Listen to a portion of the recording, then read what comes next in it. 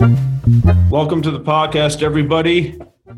Our topic today is an atheist and a Jew walk into the New Testament. And out comes Amy Jill, AJ Levine. Yeah, AJ it was just a lot of fun to talk with her. She is the professor of New Testament and Jewish studies at the Vanderbilt Divinity School. Spends a lot of time in churches, actually, which she talked a good bit about. Her books, Short Stories by Jesus, The Misunderstood Jew. She's also the co-editor of the Jewish Annotated New Testament. There's a lot going on there. And she's one of the more fun and thoughtful people to talk with about the New Testament. What I appreciate about AJ is how she challenges simplistic Christian presumptions about how to read the New Testament. You know, it's gotten sort of like to be a no-brainer, at least in the day and age that we live in, but it's worth repeating that I think Christians sometimes forget that Jesus was Jewish and he fit in his Jewish world. What? Yes. Oh my gosh. Yeah. He converted from Protestantism, I think. I think he was a Calvinist first. Yeah, right. But then he said, no, that's ridiculous. Direct descendant of Calvin. Yeah. So, Jesus, yeah, shocker. Spoiler alert, folks. Jesus was Jewish. Yeah. I'm really actually Jewish. So was Paul, by the way. And we do sometimes forget that we read into the New Testament, which is a tendency, maybe an understandable tendency, but we do read into the New Testament later developments of Christian theology. And when we do that, we lose the flavor and I think the power and the provocativeness of things that Jesus is talking about. All right. Well, let's get into our conversation with AJ Levine. Let's do it. Yeah, I think the parables, a lot of them are really provocative. And one of the reasons parables are sometimes listed as difficult to understand is because they tell us stuff we actually really know deep down, but we've got it so repressed we don't want to acknowledge it. And so we resist it. It's like, you really do need to take care of the poor. Yeah, I know that, but I've got a golf game next week. Well, it's that time, folks. It's time for us to talk about microdosing. Microdose gummies deliver perfect entry-level doses of THC that help you feel just the right amount of good. Microdosing can help you get into a relaxed, focused zone easier and stay there longer. It has benefits for workout recovery, sleep, anxiety relief, boosting creativity, and even pain relief. You know, Jared, I have a really good friend of mine who saw that I was taking microdose gummies, and she said, can I try some? And so I gave her some of the sativa strand, and she said it has made such a difference for her at work and just in general, just feeling more alert and more focused. And it's quite amazing. So get 30% off your first order plus free shipping today at microdose.com. Promo code NORMALPEOPLE. That's one word. It's available nationwide. That's microdose.com. Promo code NORMALPEOPLE for 30% off and free shipping. Microdose.com. Promo code NORMALPEOPLE. Introducing Bluehost Cloud, ultra-fast WordPress hosting with 100% uptime. Want a website with unmatched power, speed, and control? Of course you do. And now you can have all three with Bluehost Cloud, the new web hosting plan from Bluehost. With 100% uptime and incredibly speedy load times, your WordPress websites will be dependable and lightning fast on a global scale. Plus, your sites can handle even the biggest traffic spikes without going down or lagging. And with Bluehost Cloud, you get 24/7 WordPress priority support, meaning you're connected to WordPress experts anytime you need them. Not to mention, you automatically get daily backups and world-class security. So, what are you waiting for? Get Bluehost Cloud today by visiting Bluehost.com. That's Bluehost.com. Well, AJ, thank you for being on our podcast. This is very exciting for us, and I think we have a lot of things to talk about. One thing that you've written about a lot and spoken about a lot, and that I think has helped a lot of people and provoked a lot of people too in a good way, is I guess how Christians view their own faith vis-a-vis the Jewish matrix where it started. It seems that, I think you would agree, a lot of Christians have stereotypes about the Jewishness or lack thereof of the New Testament and the Jewish roots of their faith. And maybe you can just help us understand what some of those stereotypes might be from your experience. Well, yeah. I mean, I think we all have stereotypes, whether we're Jewish or Christian or atheist or Muslim or whatever. What I find in working with a number of Christian congregations is they begin with the idea that Jesus is Jewish. So that's no longer surprising news. But then when I ask them, so what does that mean? What are the characteristics of being Judaism? Then I get comments like, well, all the Jews are really legalistic and Jesus invents freedom of thought. Or the Jews are epitomizing misogyny. They really hate women. And then Jesus invents feminism. Or Jews are interested in a God of wrath. And Jesus invents this loving daddy God that stands behind you with T-ball. So the stereotypes are often whatever it is we don't like.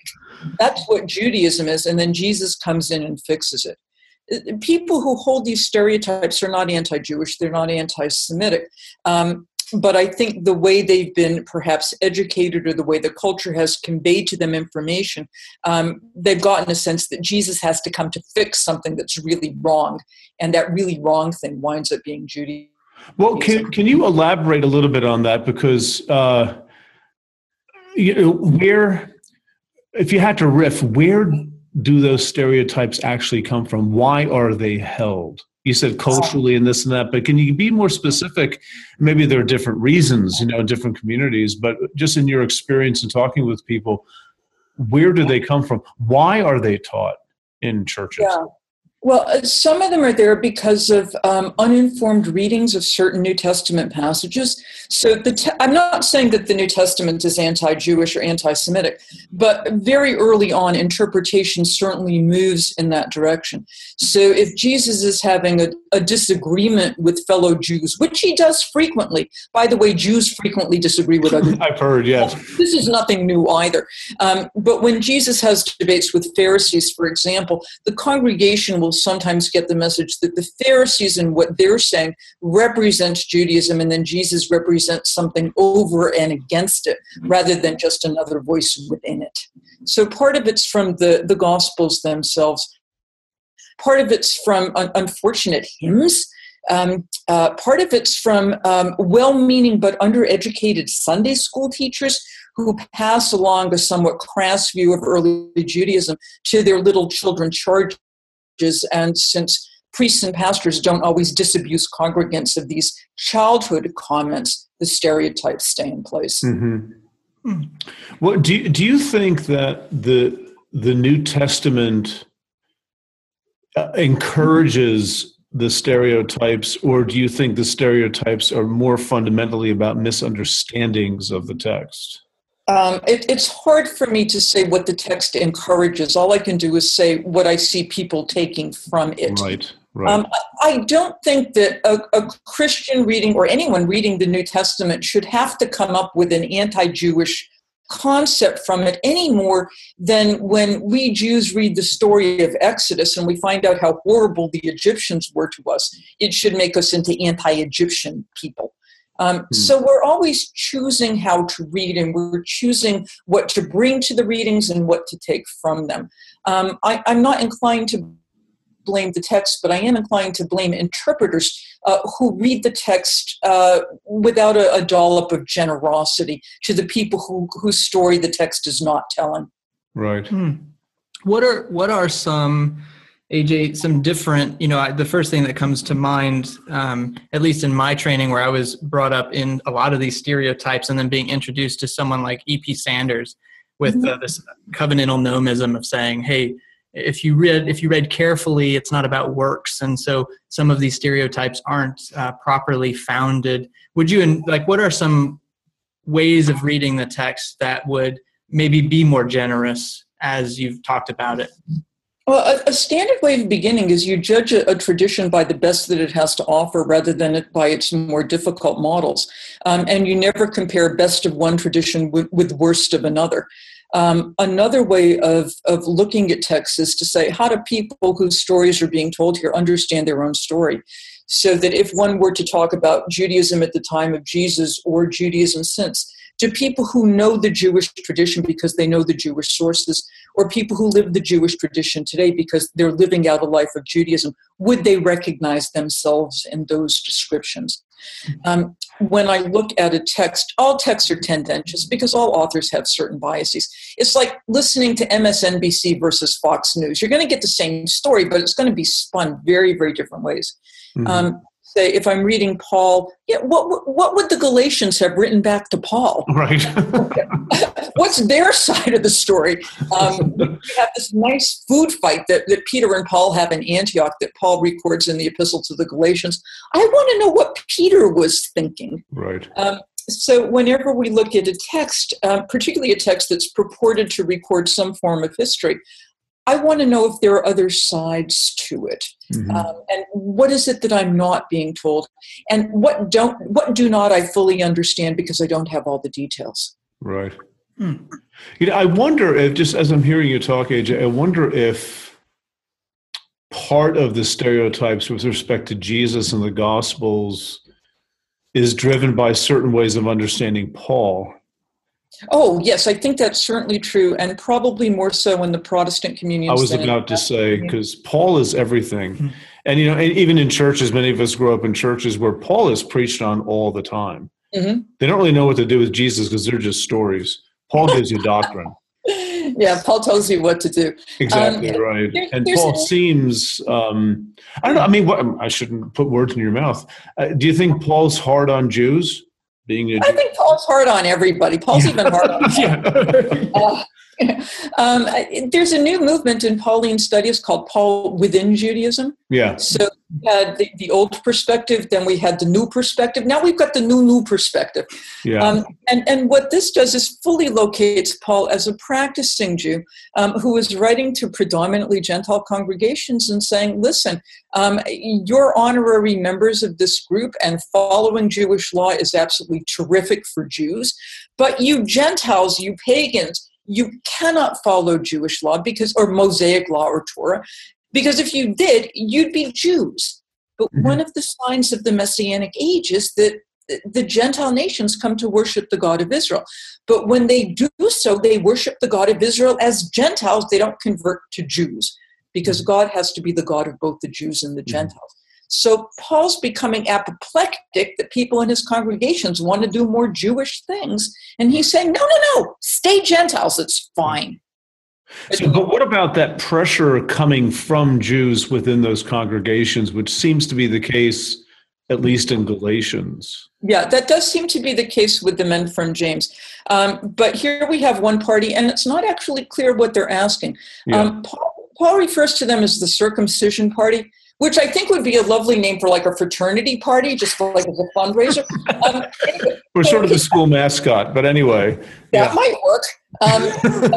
So they're called the circumcision party. I don't know whether they expect the Gentiles to become circumcised, because if they're claiming to be under the covenant with Abraham, God says to Abraham, unless you are circumcised in the flesh of your foreskin, you are cut off from the covenant, which I'd love to think is a pun, but I'm not sure. Yeah.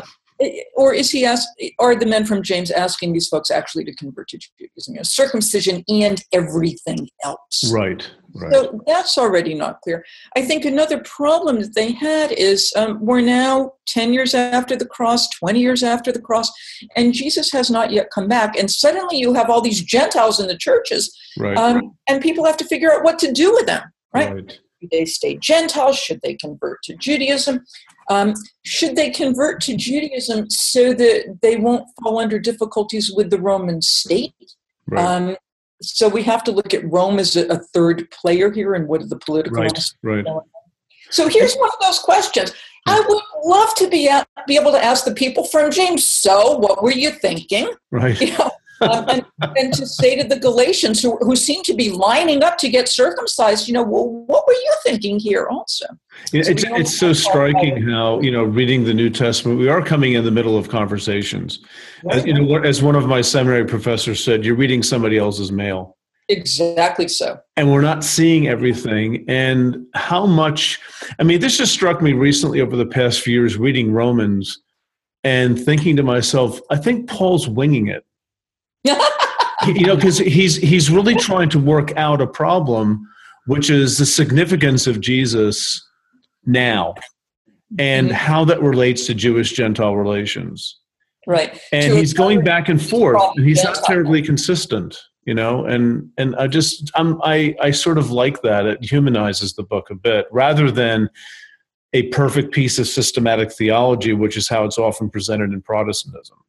Yeah, although it even when I was in graduate school, back when Noah was still on the ark, we were always told Paul is not a systematic theologian, and don't try to wrap him into something that's based on your theology rather than allow Paul to speak for himself. Right. The Paul one reads in 1 Thessalonians is very different than the Paul one reads in Romans. Or the Paul who's writing to the Corinthians and is really upset because they're messing up fellowship and they're messing up the gospel. It's very different than the Paul writing this lovely, gentle letter to the Philippians. Do you think he's more mature in Romans than he was in Galatians or 1 Thessalonians? Well, he's certainly older. Yeah. Well, I mean, wiser. Let's not mature. Mature is a horrible way of putting it. He's wiser from having lived and worked through this and having worked out his own theology and that sort of thing. I think to some extent, but all the letters are occasional letters. They're ad hoc letters, and what he wants from the Romans which is a community he did not found, is different than what he wants to do with the Corinthians, which is a community he did found. There's a difference between what you say to your own children and what you say to the neighbor's kids. Right. Or what you say to the kids in the house you're about to move to across the country. So we have to take into consideration Paul's relationship with his audience. Right. So even the way you're talking about, Paul is in process, and I would imagine that from a congregational standpoint, you talked about speaking with congregations, these notions of, I think we're getting more and more comfortable as Protestants with the idea that the Old Testament has a lot of this process in it and it's not fully developed. And I think a lot of that's because we then just foist those expectations onto the New Testament. But now to hear that, how do congregations typically take that news in your experience, or folks in your classes, how do they grapple with this idea that maybe Paul doesn't have it all figured out either, and the gospel writers are still trying to figure it out? And if everyone's still trying to figure it out, how do people usually respond to that news? Well, Paul tells us he doesn't have it all figured out. By the time he gets to Romans 11 and he's talking about the salvation of Jews and Gentiles, he basically says it's a mystery, and it's a wonderful mystery, and it's a beautiful mystery, but he doesn't quite understand how it works either. That's fine. We don't have all the information in, because if we did, the Bible would be God, as opposed to something which points to God. So part of the problem we have is we confuse the two. So we take the Bible as somehow the idol, and we miss the process. When I work with congregations, I'm usually working in Gospel and Acts rather than in Paul. And what I will do is say, listen, if you have a particular theology that works for you, keep that in place. I'm not there to undermine your theological views, heaven forbid. What I want to do is add a little bit of history so that I'm not taking away, I'm adding on. And if the addition changes the way you've seen things, that's all to the good. The Gospel of John makes it very clear that the Holy Spirit still has stuff to teach. So if we're set that the Bible has said everything that it needs to say, and we've got all the interpretations in Trinitarian terms, we've just put the Spirit out of business. And that seems a sort of sad way of treating the Trinity. Yeah. Well, and you mentioned the book of Acts. So maybe, is there a talking point or two that you often come to when you talk about the book of Acts with respect to these stereotypes that Christians may have of Judaism? We have a variety of stereotypes that surface there. From the beginning of Luke's synagogue sermon that Jesus gives in chapter 4, right, all the way through to the end of Acts, generally the view is that synagogues are not good places for Jesus worshipers. You walk in, they'll try to throw you off a cliff, or they'll beat you up or something like that. And to look at questions of religious competition in antiquity, to look at the concerns that some folks might have been having, particularly in the early 2nd century, which is when I think Acts was written, about what do we as members of the body of Christ, what do we as Christians do with those Jews who are claiming the same text that we're claiming, and they have a different reading? Who's the legitimate heir of Abraham? Who's the legitimate heir of the people Israel? And that's one of those things that Acts needs to work out as well. Yeah.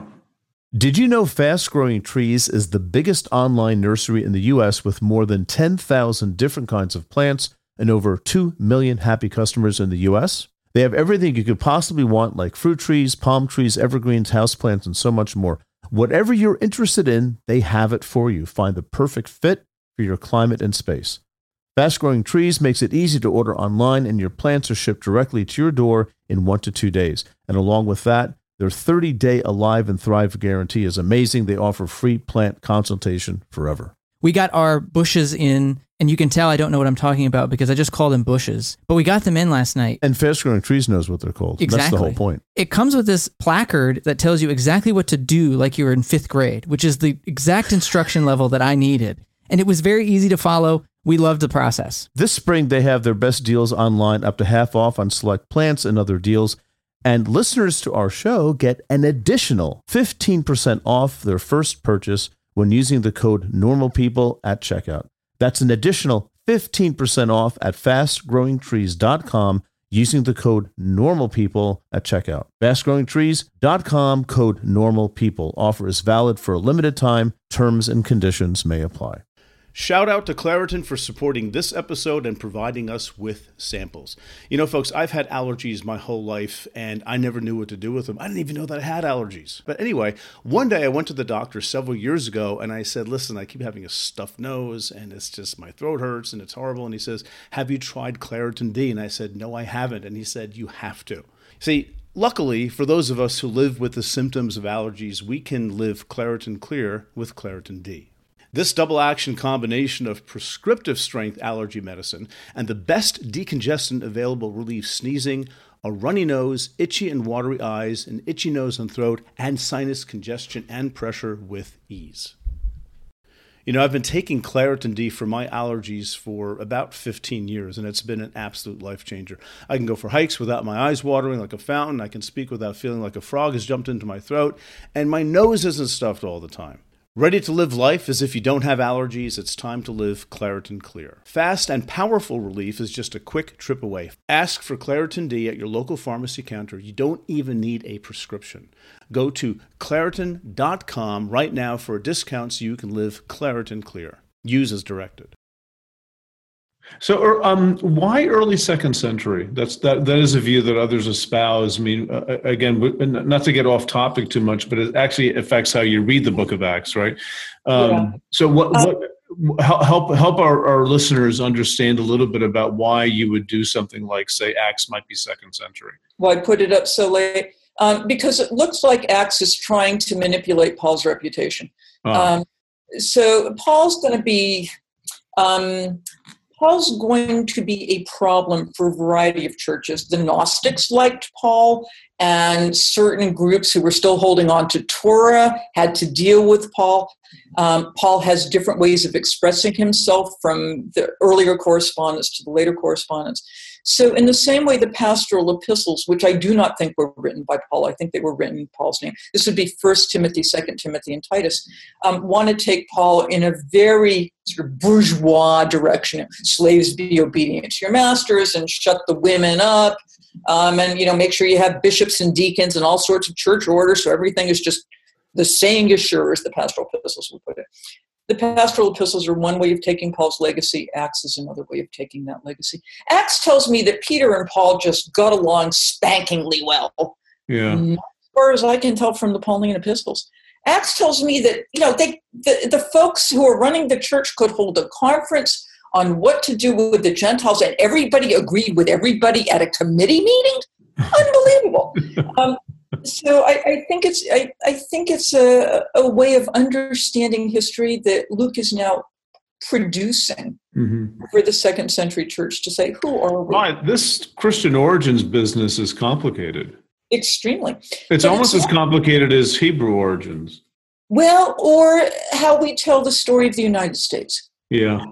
So I'm from Massachusetts. I learned all about the Pilgrims and how splendid they were and how they were into religious freedom, really, and how we loved the Native Americans, really. And it was just lovely and terrific. And then I became an adult and I read some of the other accounts and it wasn't quite so nice. Right. So we all tell our stories the way we want to hear them. The Hebrews did it. The early followers of Jesus did it. The United States has done it. The world does it. It's what we do.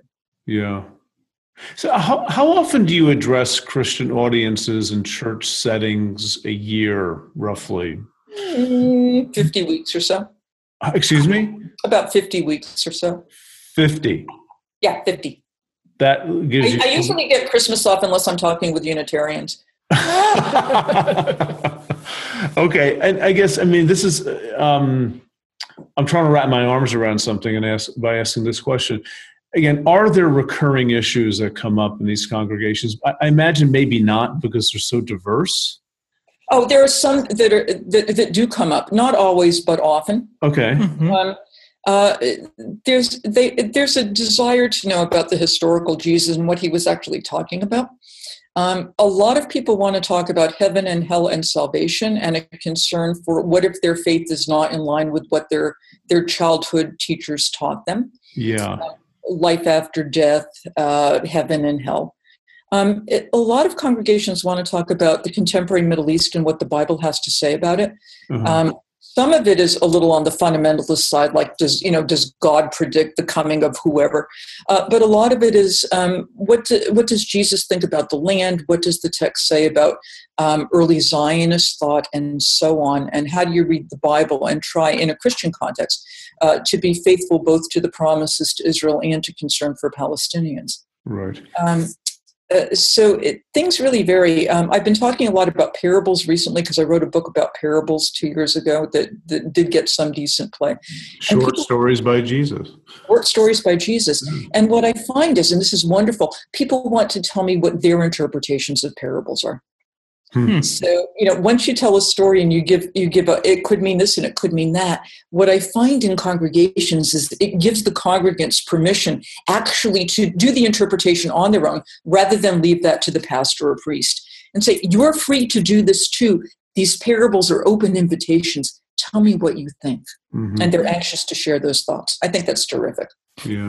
You mentioned going to these congregations and you mentioned as one of the themes, this idea of the historical Jesus and, who was he? And tying that into the idea that we all interpret our origin stories in certain lights. So how do you usually with these congregations, how do you step into that? You said earlier, you don't go in to sort of rock people's faith or to unfound already things, but to add it. How do you do that within a sensitive subject like the historical Jesus and how the biblical writers interpreted certain events or narratives or reinterpreted them? Yeah, because I'm not putting their faith into any sort of question, there's a little bit of safety right there because I really, really like Jesus. It's not as if I'm going to come in and say... he likes you too, AJ. So, and that's good to know. He probably loves me, as the song goes. So I'm coming in with a sense of respect, and here because I've been doing this for so many years, I can trade on my reputation. People know that I'm not out to bash Christianity.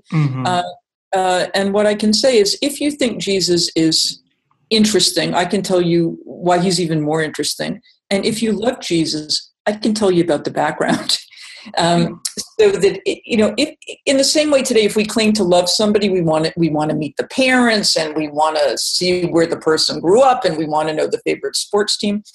I can contextualize him in terms of first century Judaism by what I know about history. What was living in Nazareth like?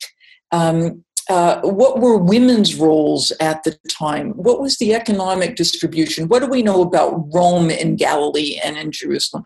What do we know about what people ate and why is Jesus eating all the time? So just opening up those basic questions, it makes Jesus more interesting. It makes the text come alive. I love talking about it, and I can get people interested in it. Not bad for... A Jew? An atheist Jew? Is that what I mean? An atheist Jew teaches New Testament in a Christian context. Is that atheist might be a little strong. I'm just not a believer. That doesn't mean that I can't. It's just really not part of me.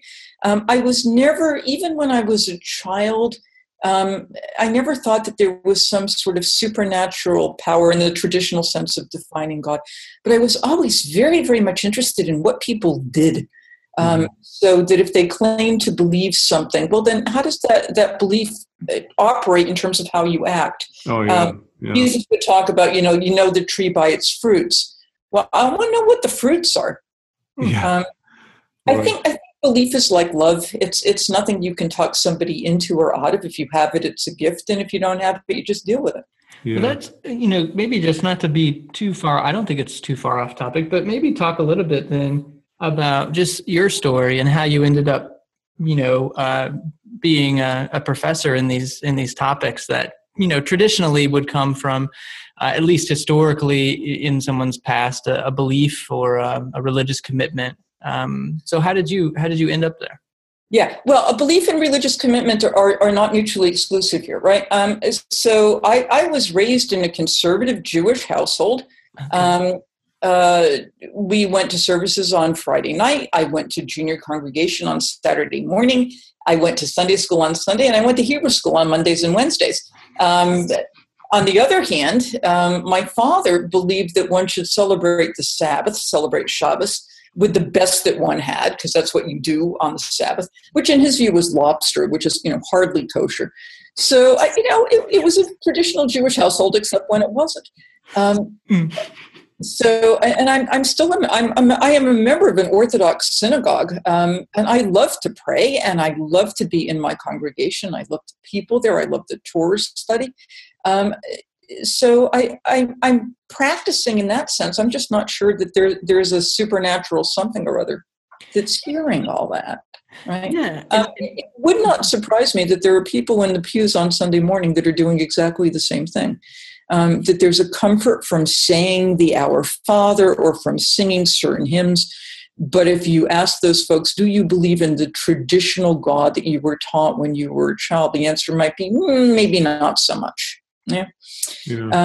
The neighborhood where I grew up was almost entirely Portuguese Roman Catholic, and I loved all the Catholic stuff. It was fabulous, and it was beautiful.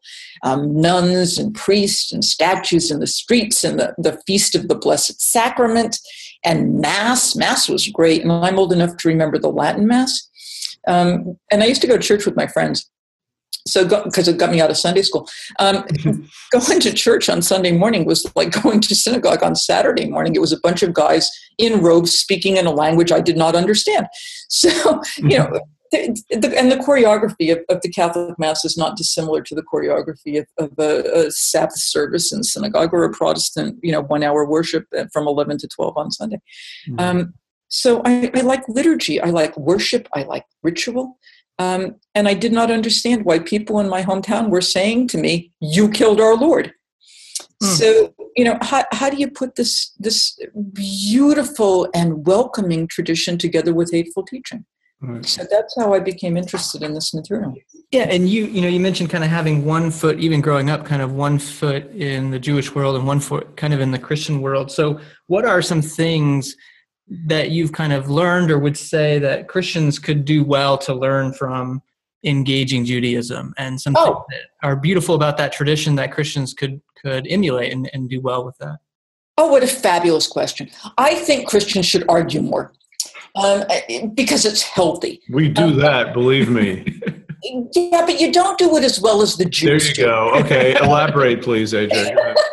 Well, I mean, if we look at the New Testament, Jesus is frequently arguing with fellow Jews. And what that means is it puts him right in the heart of Judaism rather than takes him out of Judaism. If you look at rabbinic literature, post-biblical Jewish literature, it's rabbi this says this, rabbi that says that, some third rabbi says some third thing. The people do what they want. And they've been arguing over this stuff for 2,000 years. And the reason we can do it so well is because at the end of the day, we're all still Jews. Because Jews never settle down just to be a religion and just to be a belief system. Jews have always kept an ethnic component or a peoplehood component to who we are. So our arguments take place in the family. And just as any relatively healthy family will have certain disagreements, at the end of the day, you're all still brothers and sisters and parents and children. What happens in Christian communities is if you argue too much, if you disagree too much, you put yourself out of the communion. Because if you get into a tradition by belief, you get out by belief. So it cuts back on argument. I think if Christians took baptism more seriously, they'd be able to argue better. Because baptism means you're in the system, and it's not something that washes off. Right. So have you seen congregate? I mean, I think that's really well put. Have you seen that in practice where there is this sense that what I hear you saying is within a Jewish community, you can't opt out. It's an ethnic thing. And so that allows for real disagreement in a healthy way because you're never... Our heretics are still our heretics, right? Right, exactly. Yeah. Have you seen that? I mean, do you have examples of where that is being fruitful within a Christian congregation where they're taking baptism so seriously that they're willing to kind of continue to come back to the table again and again, heretic or not? It happens sometimes, but it's easier to decamp. So if your church doesn't do what you want it to do, you just set up another church, or you found another denomination. And heaven knows Christian denominations have proliferated over the centuries. So you have, Church X says, I think we're in favor of slavery, and then people say, no, we're not. So now you have a division in the churches. And then you can divide over smoking, and then you can divide over boycott, divest, and sanction regarding Israel, or homosexuality, or women's ordination. And the easiest thing to do in the Christian communions is not to stay together, but to go to another church or to found another denomination. Right. And I hear you saying there's something we're lacking in that ease of disunity where if we stayed together, we might be able to develop a better sense of arguing conflict and come to some greater sense of truth or unity. What's the end result of that in Jewish communities that you've been a part of? What's the beauty of being able to argue better? I think it makes for a more interesting congregation because people are less afraid to say what they think. And of course, this doesn't happen in all congregations. I find in Torah study, and this is where it's really helpful for me, is we can take a text and we can take the text apart. And everybody can say, I think the text means this, and we can argue over what it means. And we can say, instead of restricting this text to one singular meaning, one doctrinal statement, it could mean this, it could mean that. And then what we do in this discussion is we look at our tradition and we say, what were they saying in the 12th century? And what were they saying in the 4th century? And what were they saying in the 19th century? And how do I add my voice to this wonderful orchestra, or sometimes cacophony, of multiple interpretations, rather than always looking for the correct reading? I find with a number of my Protestant students, they want to get it right. What's the right reading of this text, rather than allow the text to have multiple meanings, all of which may be right under certain circumstances. Mm-hmm. Do you find that is more of a problem within Protestantism than, say, Roman Catholicism or Orthodoxy? It's more of a problem in Protestantism because the Protestant sermon is longer than the Roman Catholic homily. Yeah. You've got more time to make mistakes. You also have more people doing the preaching, right? Because not that many people in the Catholic Church are going to be giving homilies on Sunday morning. Right. And you do have the centrality of preaching, of the communication of doctrine. Right. The sermon is so central for Protestantism. That actually is what makes us Protestants, I think, with the Reformation and all that sort of thing. But, the Reformation, that's been around for a while. It's what I said before about the choreography is the same. So what happens in a worship service is the Word of God has to be made palpable, has to be made present to the congregation. So that in the synagogue, it's the Torah, which is taken out of the ark and actually walked through the congregation and then read to the congregation. Mm-hmm. In the Catholic Mass, it's really the Eucharist. So it's the Word of God in the communion meal. And in the Protestant Church, it's the sermon. That's the central part where the Word of God is made flesh, made real. So it's really important to get it right. Right. And that makes it difficult it's for central. the interpreter. It's absolutely central. Everything else ramps up to it, and the rest spins off of it down to the climax of the service. And right. That's very much the case. Yeah. Right. And, I mean, you really can't get Eucharist wrong. I mean, there's a certain choreography to it, and you can go to any Catholic church in the world, and it's going to be more or less the same thing. You can follow it. The Torah reading is going to be more or less the same thing in any synagogue in the world. I can walk into any Orthodox synagogue in the world, know what the Torah reading is going to be on a Saturday morning and be able to follow it because it will always be in Hebrew. Mm-hmm. But the sermon, that you have to come up with on your own. That's harder. Yeah. So there's more at risk there, but there may be also more to gain if somebody suddenly hears something that he or she had never heard before. And then the word really becomes alive and then, actualizes itself. Mm-hmm. Protestant sermons, when they're good, are fabulous. I just wish they were good more often. Yeah, well, it's hard to pull that off every week. It really is. Especially if you go on for 45 minutes, as sometimes happens. Or if you're on the lectionary and you have a passage which really isn't opening itself up to you that particular week. Right, exactly. So, yeah. A calling is a powerful thing. It's a very strong belief that there is something bigger for you. It's about who you are and where you're going in life. You may be in college, you may be halfway through a career, but you want something different. There's a place for you at Union Presbyterian Seminary, where students are prepared for a call to ministry. At Union, you will find a diverse community. You'll find students from different denominations and professors who will listen to you and challenge you. You'll find people who help you find your own path. You'll find a school where financial realities matter. Union offers generous financial aid, and it meets you where you are with 3 different platforms for learning: residential, online, and hybrid. You'll find a world-class faculty who will invest in you, a community long after you graduate that supports you and equips you for service and for leadership. Safwat Marzouk, who has been on the podcast here on the Bible for All People, is a faculty at Union Presbyterian Seminary and is slated to write one of our upcoming commentaries. It's no secret, if you're a listener to the podcast, how much Pete and I have relied on our seminary education and how much that has shaped our view of the world and all of our work here at the Bible for Normal People. It's your call. Respond with Union Presbyterian Seminary. To learn more, go to upsem.edu or email admissions@upsem.edu. This show is sponsored by BetterHelp. Pete, I've been pretty emotional this week, and I was trying to reflect on why that was. And it turns out, my best friend from college just died. My mom's been in the hospital, and I just haven't taken the time to reflect and process all of that. And it's been coming out in all these wonky ways. And that's exactly what therapy can help with. That's really been my experience with therapy as well. I've benefited tremendously from therapy, and I think lately I've been able to get to the point of why. It's learning to look at your situation more as an observer from the outside instead of just reacting to things, just thinking about it and processing the information.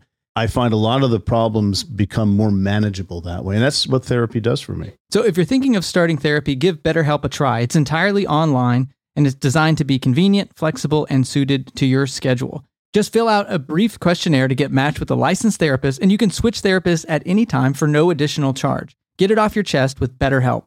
Visit betterhelp.com/BNP today to get 10% off your first month. That's BetterHelp, HELP.com/BNP. Well, listen, let's just a couple things more about Jesus here. I'm trying to think of where I read this. It might have been in the blurb to short stories by Jesus or something that maybe you wrote, but I think you used the phrase sanitizing Jesus. Mm-hmm.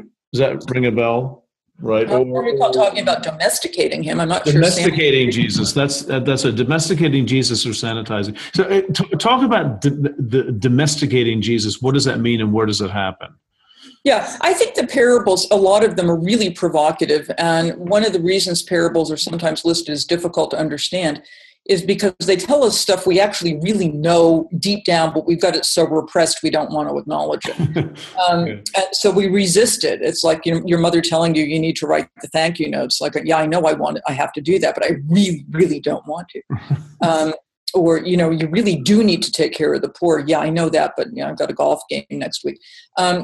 So what we do is we wind up taming the parables, and I think to a great extent we take away the more difficult messages and we turn them into sweet little children's stories, which is how many Christians heard them to begin with, because you hear them in Vacation Bible School or you hear them in Sunday school, and they're lovely little stories which are designed to be comforting rather than designed to be challenging, designed to be provocative. Right. Do you have a favorite parable? I have a number of them that I really, really like. I really like the prodigal son. Yeah. And I have for a number of years been teaching in a maximum security prison here in Nashville. And from the inside or from the outside? No, I bring Vanderbilt students out to the prison, and we meet inside the prison, which You're makes not a prisoner yourself then. Okay, I'm just clarifying for our listeners. No, it's a men's prison. And for them, the prodigal son means God will love you even if you have done something really heinous. And that is a meaningful and powerful reading. So I don't want to take that away. So this is my sense is I don't want to take away people's theology. I just want to add to it. I don't think that's what it would have meant to first century Jews. I think it's a good reading for early Christians. First century Jews already knew that you could do something really horrible and God would still hang in there. I mean, golden calf was not one of our better moments, and somehow the covenant still managed to prevail.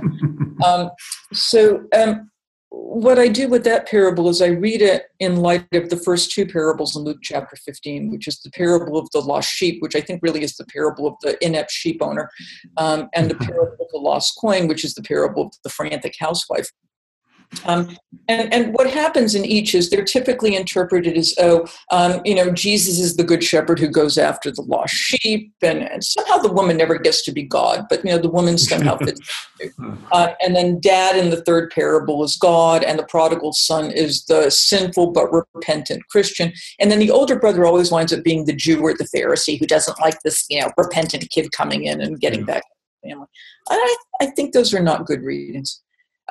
What we miss, and the first parable sets us up quite nicely, is it starts out, there was, which man among you having 100 sheep? So we're not talking about a guy who's fairly wealthy, who loses one. Well, as soon as Jesus says who loses one, I know that the sheep owner isn't God, because God doesn't lose us. Mm-hmm. Right? If the sheep went astray, which is Matthew's version, you could make the case. But, the guy lost the sheep. So you have to ask, if you have 100 sheep and you're down one sheep, how do you know? Because you can't tell the sheep, here, line up in groups of 10, because sheep can't count. And you can't do sound off, because sheep don't know their names. And God bless them, they do kind of look alike. So the only way you know if you have 100 sheep and you've lost one is you count them. You count, and the guy comes up one sheep short, and he gets all-out search, finds the sheep, rejoicing, brings the sheep home, calls up all of his friends and neighbors and says, rejoice with me because I found my sheep, like they care. And then there's a big party. Mm-hmm. And then we have a woman who has 10 coins and she loses one. Okay, if sheep don't repent, coins are less likely to repent. When it's Luke who comes in and says, like, there's more joy in heaven over one sinner who repents, that's Luke. But no first century Jews getting that meaning. If you have 10 coins and you lose one, how do you know? Because you count. So she counts. She comes up a coin short, all out search, finds the coin, calls up all of her girlfriends, the Greek is in the feminine, and says, rejoice with me because my coin that was lost is now found. I think she spent more on the party than the coin was worth. But what Jesus has cleverly done here is we've gone 99 out of 100, 9 out of 10, and the next parable begins, there was a man who had 2 sons, which is fabulous because any Jew listening to this knows the plot line. It's Cain and Abel and Isaac and Ishmael and Jacob and Esau, and every Jew knows, go with the younger son. So what I'm expecting is I'll get rid of the older son. He'll turn out to be, hairy, stupid, and fratricidal. And I'll get rid of him, and then I'll date the younger brother. And that's not what happens. We have the whole story of the prodigal, which I trust your listeners will know. Mm-hmm. And the prodigal finally comes back, and dad sees him and welcomes him back and accessorizes him and puts on barbecue. And there's this huge party. And the next line of the parable, which I think is one of the most profound lines in the New Testament, is just exquisite. The older brother is out in the field, and he hears the sound of music and dancing. And he calls a passerby to ask what's going on and what's happening. And he's told, your brother's come back safe and sound, and your father killed the fatted calf. And the older brother became angry and refused to go in. In other words, they had enough time to call the band and the caterer. And nobody called the older brother because there was a man who had 2 sons, and he forgot to count. And what the parable then does is it reminds us, whom have we made to feel discounted? Who have we overlooked? Have we failed to count? Have we failed to make everybody feel counted? Because it may be that the person who feels discounted or whom we've ignored is a member of our own family who's been there the entire time, and we've never invited that person to the party. That's a whole lot harder to do. Wow. That's a really interesting read. My question off the back of that is, throughout this you talk about you've talked about domesticating Jesus and having, quote, good readings. But then earlier we talked about the parables inviting multiple interpretations. And how do you, what makes a reading good if, on the other hand, you invite multiple interpretations? How do you navigate those would seem like intention? I look at parables. It's a good question. I look at parables as a genre, and I want to take the genre as a genre that's designed to challenge. It goes back to that old line about, and I don't know who originally said this, that religion was designed to comfort the afflicted and afflict the comfortable. Right. And I think that parables are there to do some of that afflicting. I think so in part because the parables I have in the scriptures of Israel are afflicting parables, like Nathan's parable of the ewe lamb told to King David in order to indict him for his murder of Uriah the Hittite and the adultery with Bathsheba. Or Jotam's parable of the trees, which is designed to indict his brother Abimelech, who's a false judge and attempting to establish a throne. A number of rabbinic parables are also indicting parables, sometimes indicting other people, sometimes even indicting God, because if you're Jewish, you can do that. So I want the parables to come up with some sort of challenge, and I want them to move me. There's enough else there that will assure me, that will comfort the afflicted, like the Beatitudes. I want the parables to do some afflicting. And just for another quick example, in the parable of the Good Samaritan, people today typically read themselves as a Samaritan, and we say, of course, we will be the ones to help the guy by the side of the road and all that. In antiquity, the earliest interpretations we have from the church fathers called the parable of the man who fell among the robbers. And I think the original interpretations might be something along the lines of, I'm in a ditch, two people who should have stopped to help do not, and the person who's coming near me is somebody I think is going to rape me or kill me, and then I have to realize that this person I think is my enemy is the one who's going to save me. And that's really hard to picture, but it's essential if we're all to think that we're in the image and likeness of the divine, in whom I may or may not believe. Yeah. Oh my. Well, listen, AJ, we're sadly coming to the end of our time here. I'd like 2 more hours with you, but that's not going to happen. You could always call me back. Even though you're on Central Time or on Eastern Time, that's not going to happen. But listen, as we close here, any projects that have recently come out or those that are going to come out somewhat soon, at least from the time of our recording, and also let people know where, if any place, they can find you on the internet. Yeah. Well, I have a Facebook page, but I don't know how to access it. My daughter runs it. Wow. I'm not really good with technology, but if people write to me on my Facebook page, about once a week, Sarah triages it and she lets me know if I need to respond to somebody. So that's fine. You can look up what I do on the Vanderbilt University homepage, so that will give you a sense of what I've written. I have a book coming out in May that I'm really excited about from Westminster John Knox, Good Presbyterian Press, called Who Counts? I wrote it with Sandy Sasso, who is a noted children's book author, and it's about the parables in Luke chapter 15, and it's designed for like 5 to 8-year-olds. So I'm amazing. Children's books. It's just fabulous. With a note in the back to parents and teachers and caregivers saying, here's how the parable is traditionally interpreted. We don't want to take that away. We just want to add to it. The second edition of the Jewish Annotated New Testament, which I co-edited with my good friend Mark Bretler of Duke University, is due out sometime in the early fall. And it's a major revamp of the original. I'm finishing up this month, God willing, a commentary on the Gospel of Luke, which I'm writing with my good friend Ben Witherington of Asbury Seminary, coming up from Cambridge University Press. And what Ben and I are trying to do is show how a very conservative United Methodist and a very odd Jew who goes to an Orthodox synagogue can read the Gospel of Luke together, and we talk about where we agree and also where we disagree and why. So it becomes a model of how to do civil discourse in biblical studies. Right.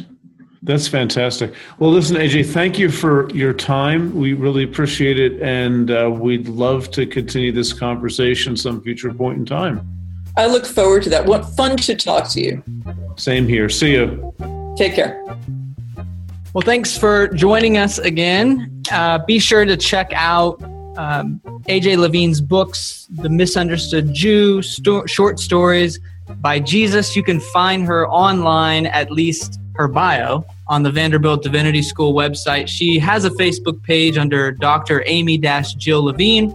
Can't promise that she keeps up with it all that much. She doesn't do internet. She doesn't do. No, she doesn't. She's just too important. Right. But we do. I'm on Twitter at JByas, JBYAS. And you can also follow me on Twitter at Pete Enns, and also on Facebook at Peter Enns. Why are those different? That's confusing. Because some very bad person, I think, in Poland has my name for on Twitter. Facebook. Yes, Twitter. It's ridiculous. The lawsuit is pending, so we'll see about that. Anyway, when you're on the internet and you have nothing else to do, you might as well just check out my website, thebiblefornormalpeople.com. And there you can find some of my books, my latest books, like The Bible Tells Me So, The Sin of Certainty. You can sign up for my newsletter, which you need to. Check out my speaking schedule. And most importantly, conversations that we start here continue there, and we'd love to have you. Thanks again, everyone. We hope you join us next time.